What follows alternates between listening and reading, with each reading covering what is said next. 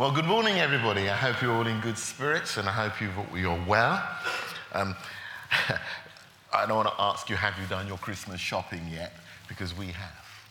I have a great wife, and it's all wrapped as well. I have to say that she did ask me, would I help? And I said no, because she was doing so well. Well, we entered a period now of what we call a Christian period on a Christian calendar, what we call Advent, as we build towards Christmas. And we look forward to celebrating the birth of Jesus. And these messages that are going to come up from now are all to do with our celebration of Christmas. You know, 700 years or more than that, Isaiah, who was a prophet in the Old Testament, he prophesied 700 years before Jesus was born that he was going to come. And, you know, you can read that in Isaiah 9, 6 to 7, for unto us a child is born. And I was very much tempted to go there this morning, but I'm not. You will need to read that in your own time. However, as I was preparing and as I was reading my devotions, I was reading through the account as it's written in Luke, and my mind was arrested, or my eyes were arrested by a particular verse, which I'll draw your attention to in a moment. But what we're going to do is we're actually going to look at Luke chapter 2, verses 1 to 11. The title of this message is The Promise of Great Joy. The Promise of Great Joy. So, Luke chapter 2, 1 to 11. In those days, Caesar Augustus issued a decree that a census should be taken of the entire Roman world. This was the first census that took place while Quirinius was governor of Syria. I stopped there because it takes me back in time to when I was a young boy, and they said, you're going to do the reading. And that's the bit I always struggled over, Quirinius, governor of Syria. And everyone went to their own town to register. So Joseph also went up from the town of Nazareth to Galilee in Judah, to Bethlehem, the town of David, because he belonged to the house and the line of David. He went there to register with Mary, who was pledged to be married to him and was expecting a baby. While they were there, the time came for the baby to be born, and she gave birth to her firstborn, a son. She wrapped him in cloths and placed him in a manger, because there was no guest room available for them. And there were shepherds living out in the fields nearby, keeping watch over their flocks at night. And an angel of the Lord appeared to them, and the glory of the Lord shone around them, and they were terrified. But the angel said to them, do not be afraid. I bring you good news that will cause great joy for all people. Today, in the town of David, a Savior has been born to you. He is Christ the Lord, or the Messiah, the Lord. So, why great joy?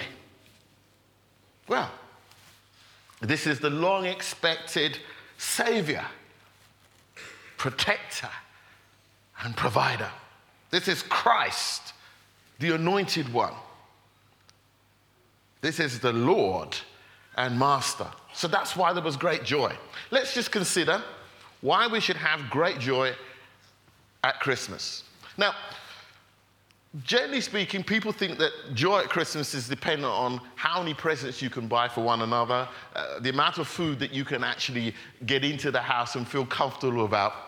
Well, actually, those things are not to do with joy at Christmas, because this joy is not dependent on how big the size of the turkey is. It's not dependent on how much money you had to spend on presents. It's not dependent on the financial statement as given by Mr. George Osborne. And if you didn't hear it, you didn't miss much. Because what it's going to be is it's going to be tough. And it's going to be austere. And I had to smile, because the guys, who are actually, George Osborne, they're giving the statement. It's going to be austere. And I'm thinking, for who? Because all the guys that are giving the statement in the House of Commons, they look comfortable. They look well-tanned. it doesn't look like they're going to have a tough time. I mustn't go there. Pray for them, because the scripture tells us to do that. Pray for them. Pray for those that have good rule over you, that you might have a quiet and peaceable life. Pray for them. Amen. Amen. Thank you. So let's just look at Luke chapter 2 then. And here's the verse 10 and 11. Do not be afraid. I bring you good news that will cause great joy for all people. Today, in the town of David, a Savior has been born to you. He is the Messiah, the Lord. We have great joy because we have a Savior who is a protector and a provider. In the Greek, that word there, Savior, is preserver. And if you begin to meditate on it, this Savior that is coming is not to, as the Jews thought, to get rid of the Romans. This Savior is coming to be a provider and a protector. Proverbs 18:10 says this: the name of the Lord is a strong tower, the righteous run in it and are safe. Friends, we are facing difficult times. We need a Savior because we need protection. Now, you will not find financial protection out there. Even if you have a job, it's not secure. It can disappear. Even if you have savings, you're not getting a great return on it. Even if you have a pension, those of you old enough to receive one, you can't depend on it. But this is what we want to know. This is the point I want you to get. That when trouble comes, when difficulty comes, there is one who you can go to. His name is like a strong tower. The righteous run into it and are safe. And here's the question: where are you running to? Where are you running to? What are you hoping will give you the security that you are looking for? Well, our economic situation, as it stands, is not a good place to run, is it? In terms of job or in terms of financial. We know what's happening in the societies. Lord's knocking out all the places where we used to run and get safety. But the Lord is a strong tower. You can run to him. And you know what happens in our lives? Well, actually, what happens is that we don't run to him.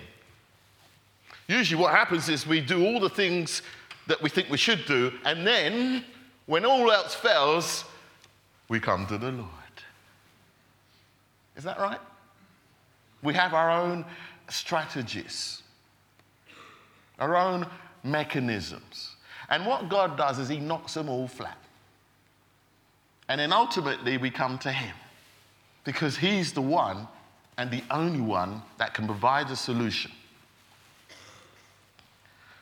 The Lord is our protection, not our own resources. Psalm 91, and this is a very special psalm for me, Psalm 91, because 2-3 years ago my job disappeared, and it disappeared in a way that was not nice. And the Lord gave me this psalm. Psalm 91, verses 1-7. He who dwells in the shelter of the Most High will rest in the shadow of the Almighty. I will say of the Lord, he is my refuge and my fortress, my God in whom I trust. That's a declaration for him. That's a decision. That is a conscious decision that you choose, that you're going to make the Lord your dwelling place. Surely he will save you from the fowler's snare and from the deadly pestilence. Two things going on there. When people are scheming to destroy you and setting a snare for you, the Lord will be your protection. And from the deadly pestilence. He will cover you with his feathers, and under his wings you will find refuge. His faithfulness will be a shield and a rampart. Not your faithfulness, his faithfulness and commitment to you. As a child of God, as his son, as his daughter, his commitment to you. You will not fear the terror of night. You know what night's about? When you don't know where the money's going to come from to pay the bills, you can't sleep. Hello? When you're twisting and turning, and if you're married, your wife's saying to you, why is it you're not sleeping? And you're thinking, well, why aren't you?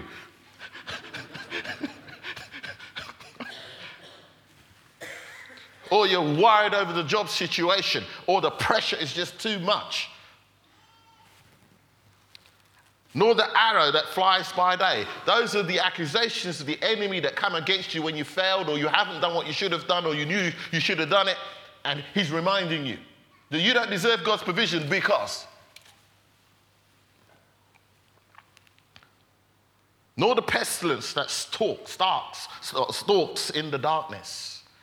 Those things that want to come upon us and stop us from achieving who we are in Christ. Nor the plague that destroys at midday. Here it is. 1,000 may fall at your side. That was the verse the Lord gave me.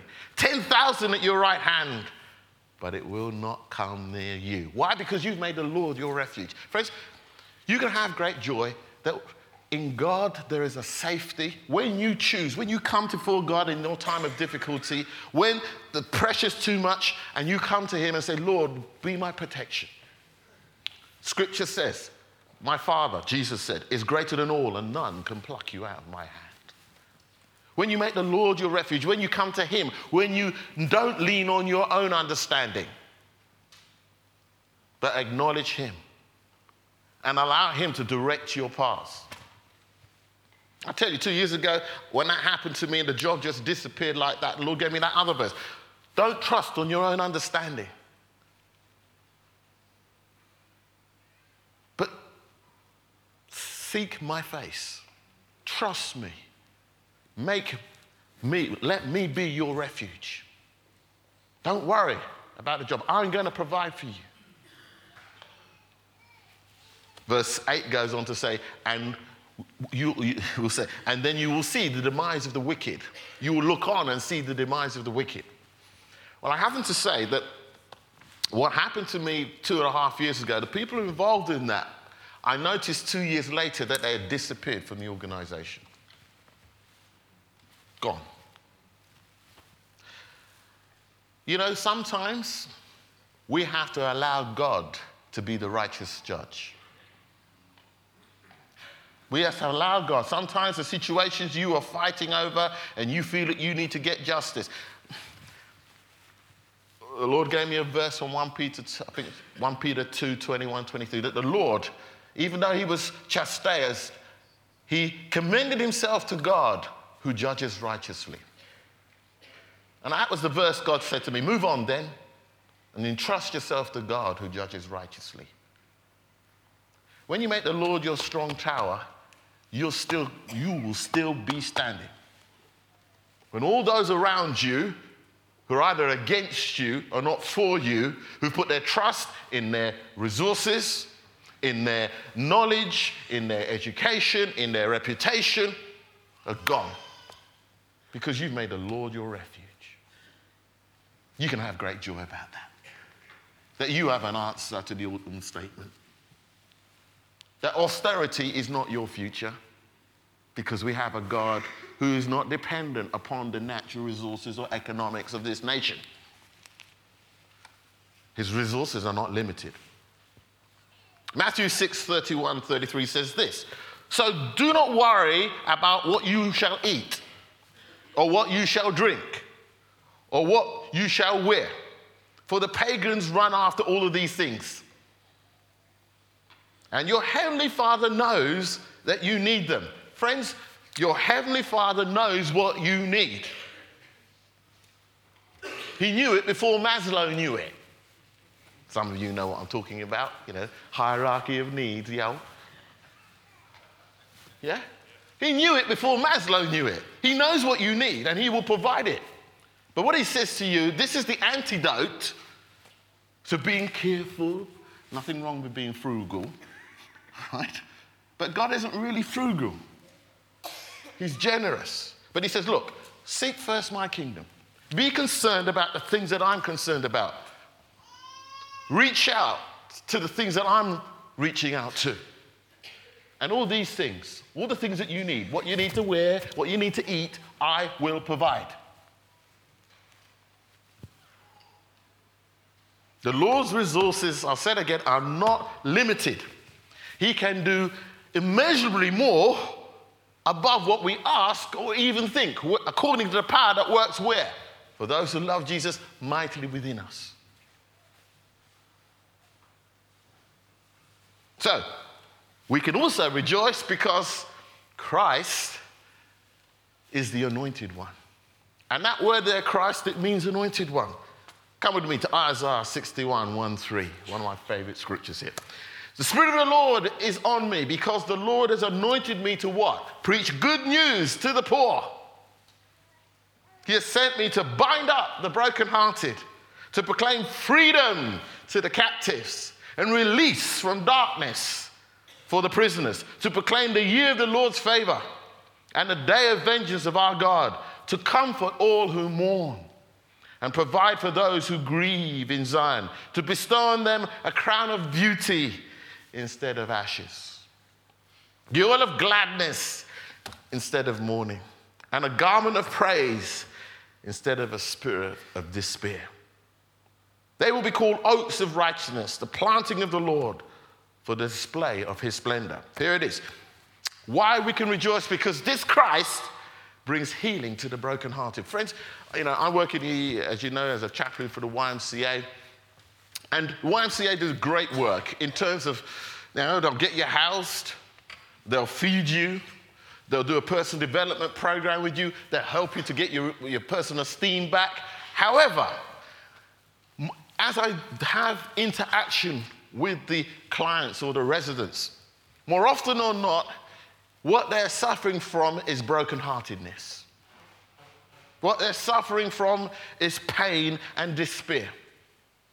One lady, I just happened to be passing through, and I just saw her face, and I just saw that look of despair, estranged from her husband, estranged from her two beautiful sons, desperate. Yes, she's got food. Yes, she has accommodation, but the issues of her heart have not been dealt with. And Chris said it rightly. All of the other things that we've mentioned there, housing, food, other agencies will deal with that. But only the gospel of our Lord Jesus Christ can bind up the brokenhearted. Only God can come and minister comfort and a hope to that dear woman. And it just happened, I just prayed with her, and the comfort of God and the compassion of God was upon her. And she happened to be going to a New Zion church in Welling, and she hadn't been for a while. And so we were able to reconnect her back up there with Pete and Rose.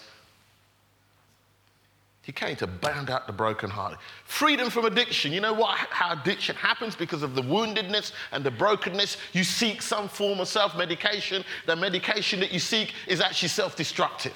Whether it's drink, drugs, pornography, whatever it is, it's destroying you. But Jesus came to break the power of that, to restore that which has been stolen from you, to heal, to cleanse, and give you back that which was yours or rightly from the beginning, that was stolen from us by the thief, who's the thief, the enemy, who comes to kill, steal, and destroy.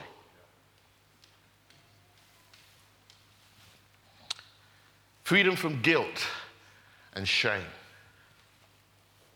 Many of these folk have guilt and shame. We all have, at certain levels, guilt and shame. But Jesus, the anointed one, came to release us from that. The gospel is holistic. It doesn't just impact you at a cognitive level so you understand righteousness and sanctification. He comes to deal with your heart. He wants to set you free in spirit, soul, and body. He wants to make you what he intended you to be from the beginning. He's not interested in half measures. The process of we call sanctification is so that God restores you to a better place than you were before the fall. That's the goal. When we have programs like Restore and that, we're not just doing it for fun. It's part of the redemptive process. And you don't just do the course and then you're finished. You're on it for life. We're all in the process of being restored. We're all in the process of being renewed. And Jesus, the anointed one, came to bind up the brokenhearted. He came to restore that which was stolen from us. He came to give joy and hope to those who have despair and who are grieving. So we can rejoice. We can have great joy because he is Lord and he is master. Come with me now to Matthew 4:38. Let me read you this story. Jesus was in the stern, sleeping on a cushion. The disciples woke him and said to him, "Teacher, don't you care if we drown?" He got up, rebuked the wind, and said to the waves, "Quiet, be still." Then the wind died down, and it was completely calm. He said to his disciples, "Why are you so afraid? Do you still have no faith?" They were terrified and asked each other, "Who is this? Even the wind and the waves obey him." He is Lord and master over every storm we will face. He is Lord and master over every storm that we will face.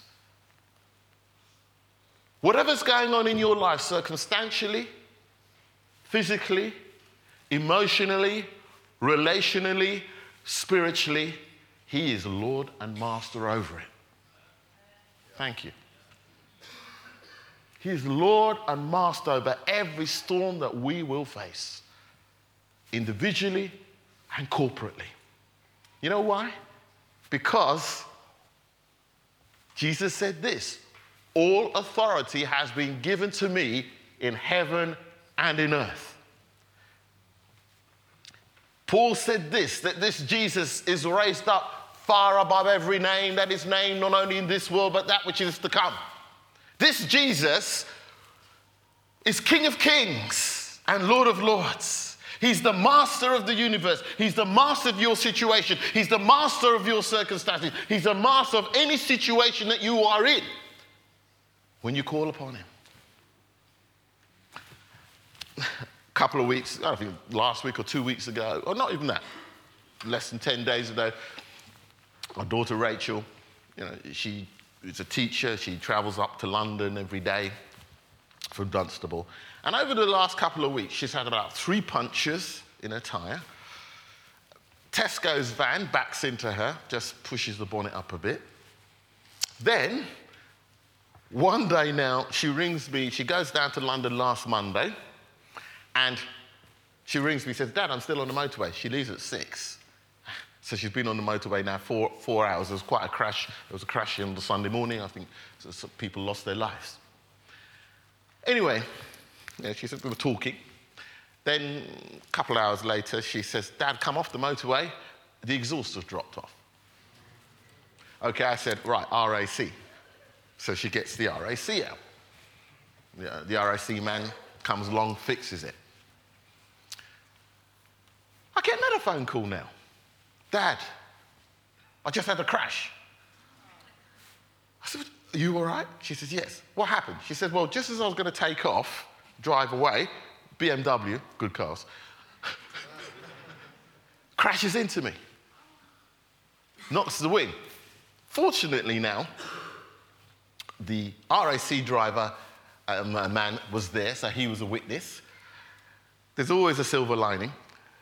And then the guy says, "Oh, this is totally my fault, I take full responsibility and culpability for it." Anyway, the long and short of it, before the outcome that I'm going to tell you came, I get on the phone to Chris. I said, "Look, Chris, not that we like to empower the enemy and say everything's from the devil, but I think something's going on here." Chris said, "Definitely, so we prayed and we took authority in the name of Jesus and prayed protection, etc." Anyway, she gets a call from the insurance company, his insurance company, and they said, "Well, yes, not only will we repair the car, but we will also provide a courtesy car for you. Bring the car at any time." So I'm thinking, well, Lord, there is a silver lining here. Because what I didn't tell you was that we were going to have to repair the bonnet ourselves. But now they'll do the bonnet and they'll do all the other bits as well. You see, so we had a result. Bless God. God is good. Yeah? We're in a warfare, we're in a battle. But the Lord is master over our situations and circumstances. Result, Eileen, my wife, is very happy because we lent her Eileen's car and she loves that car. But God's provision. So what seemed, there's an attack coming, etc. But God is Lord over our situation, over our circumstances. Here's the point. Providing we involve him. Providing we involve him. So this promise of great joy for all people is because Jesus is Savior, who is what? Christ the Lord. And friends, he's our Savior, he's our provider, he's our protector. He's Christ, the anointed one, who comes to heal our hearts and make us whole. And he's Lord over every situation and circumstances we're going to face, not only just over Christmas, but in the next year. Isn't that something to rejoice over, folks? This was the great joy. This is the great joy. And this is the good gospel that we preach. And other outside organizations, yes, will feed people and clothe people, but the church has the responsibility to declare the good news that the Savior, Jesus, is Christ, and he is Lord, and he is ruling and he is reigning in his church and in this world. And he's ruling and reigning in our lives. Amen.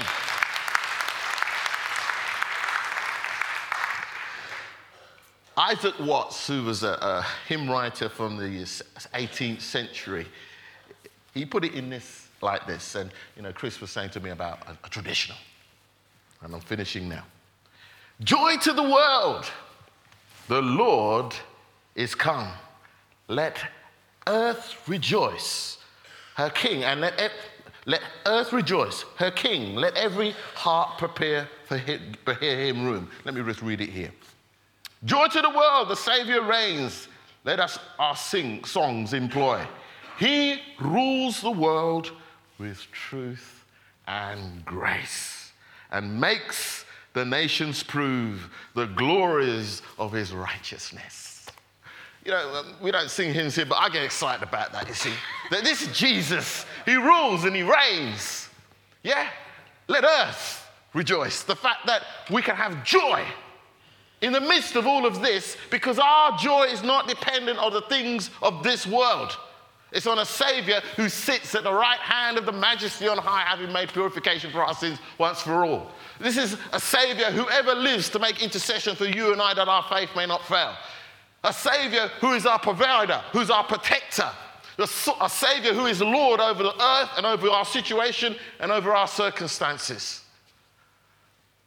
A Lord who is the anointed one, who binds up the brokenhearted, proclaims release to the captives, will give you a garland of praise for a spirit of heaviness. That's our Jesus, friends, and that's why we should rejoice. Amen. Let's stand. Come on, band. Amen.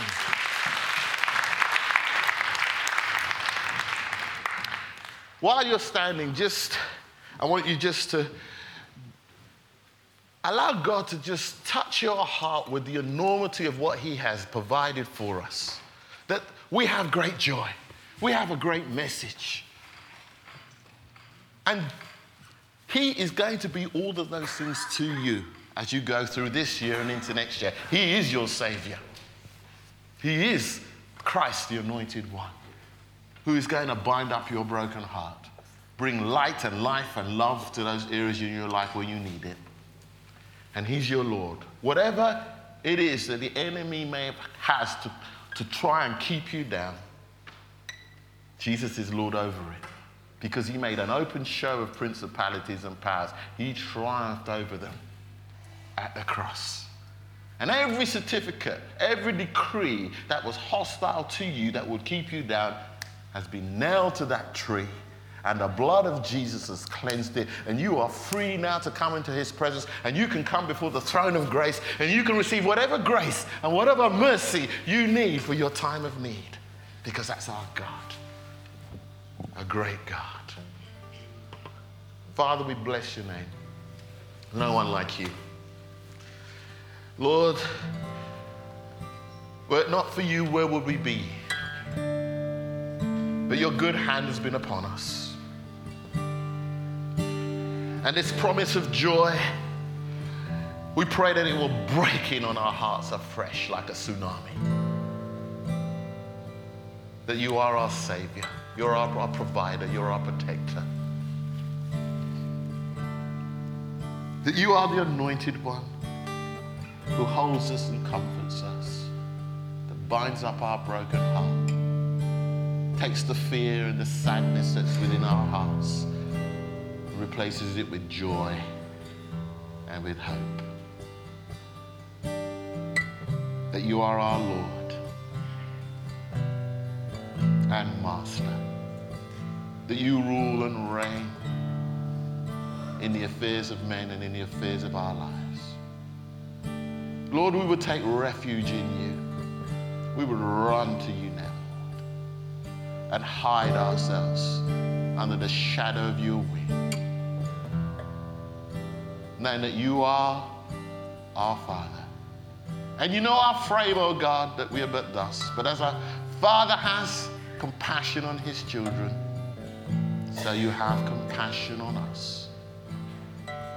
So we ask you, Father, that this promise of great joy will be a reality in our hearts. In Jesus' name, amen.